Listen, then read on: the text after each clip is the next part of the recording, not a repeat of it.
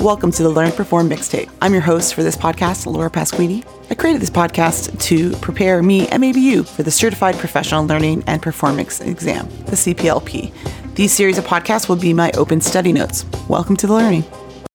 This episode, we're going to talk about change management theory. This is 1.6 of the performance improvement section, so there should be no surprise with performance improvement comes change. This is the area of expertise that you'll need to understand and deal with as you're looking to improve solutions and look for learning ideas that are going to help support whatever that solution might be. Change initiatives often fail, and there's different reasons why, and I'll talk a little bit about this, but mainly this section is focused on looking at why change management is really important to plan and manage as it relates to performance improvement initiatives. So we know that you can't force change as a leader and you can't expect it to happen on its own. So there has to be people in the organization that are ready to think about the behaviors, the new processes, and ultimately help others to feel like they're part of that change. So smart leaders really champion change and encourage collaboration with their stakeholders in the organization. So change has to be achieved in a certain way for it to be operational and successful. Change could impact the internal employees or those customers you have that rely on you.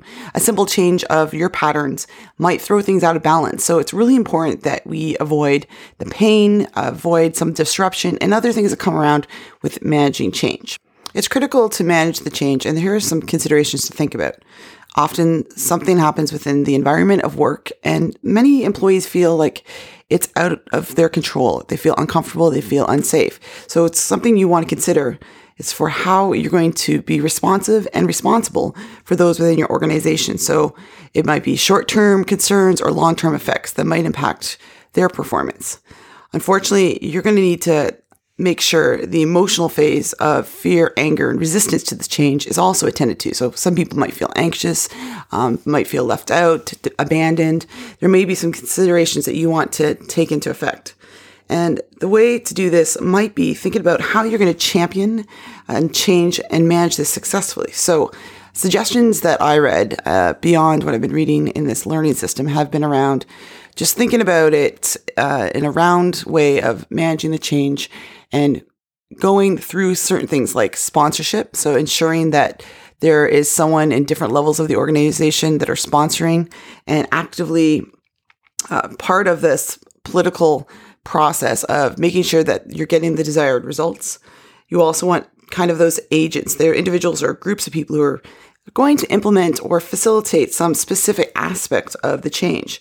So this could be someone that's your outside consultant, a performance improvement person in your org, but they're going to be the ones that kind of facilitate what's going on, gathering input, and making others feel like they're getting buy-in, involvement, and impacting how this change is going to occur.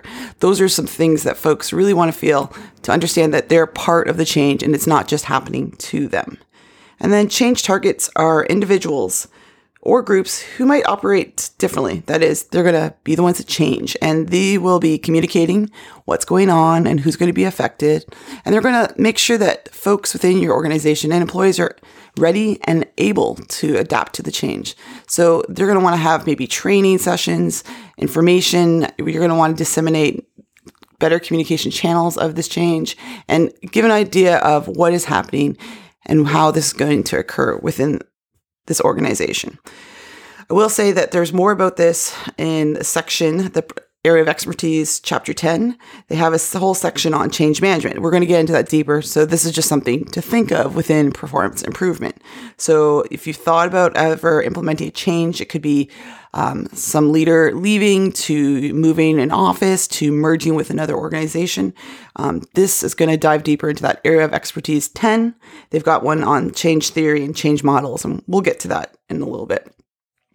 I will say anytime to adjust the status quo or how things are flowing in an organization will lead to some sort of resistance or apprehension. So people have learned how to operate. They know what's going on with others. They know what the politics are in the office. And they also understand the organization's current state of mind and status, right? So they don't want to have to do something different or learn something new. And this might throw them off regardless of who they are or what level they exist in the organization. So you really want to think about the barriers that might come up, that might manifest in any change, and be prepared if you're going to implement a performance improvement solution that the change part of it matters. And you've brainstormed and identified all of the things that might be happening and anticipate what kind of resistance or barriers you might have. So if you identify those challenges to change earlier, you'll be able to manage it better. That's it for now for change management. This is just a brief overview of change management theory for Area of Expertise 1.6.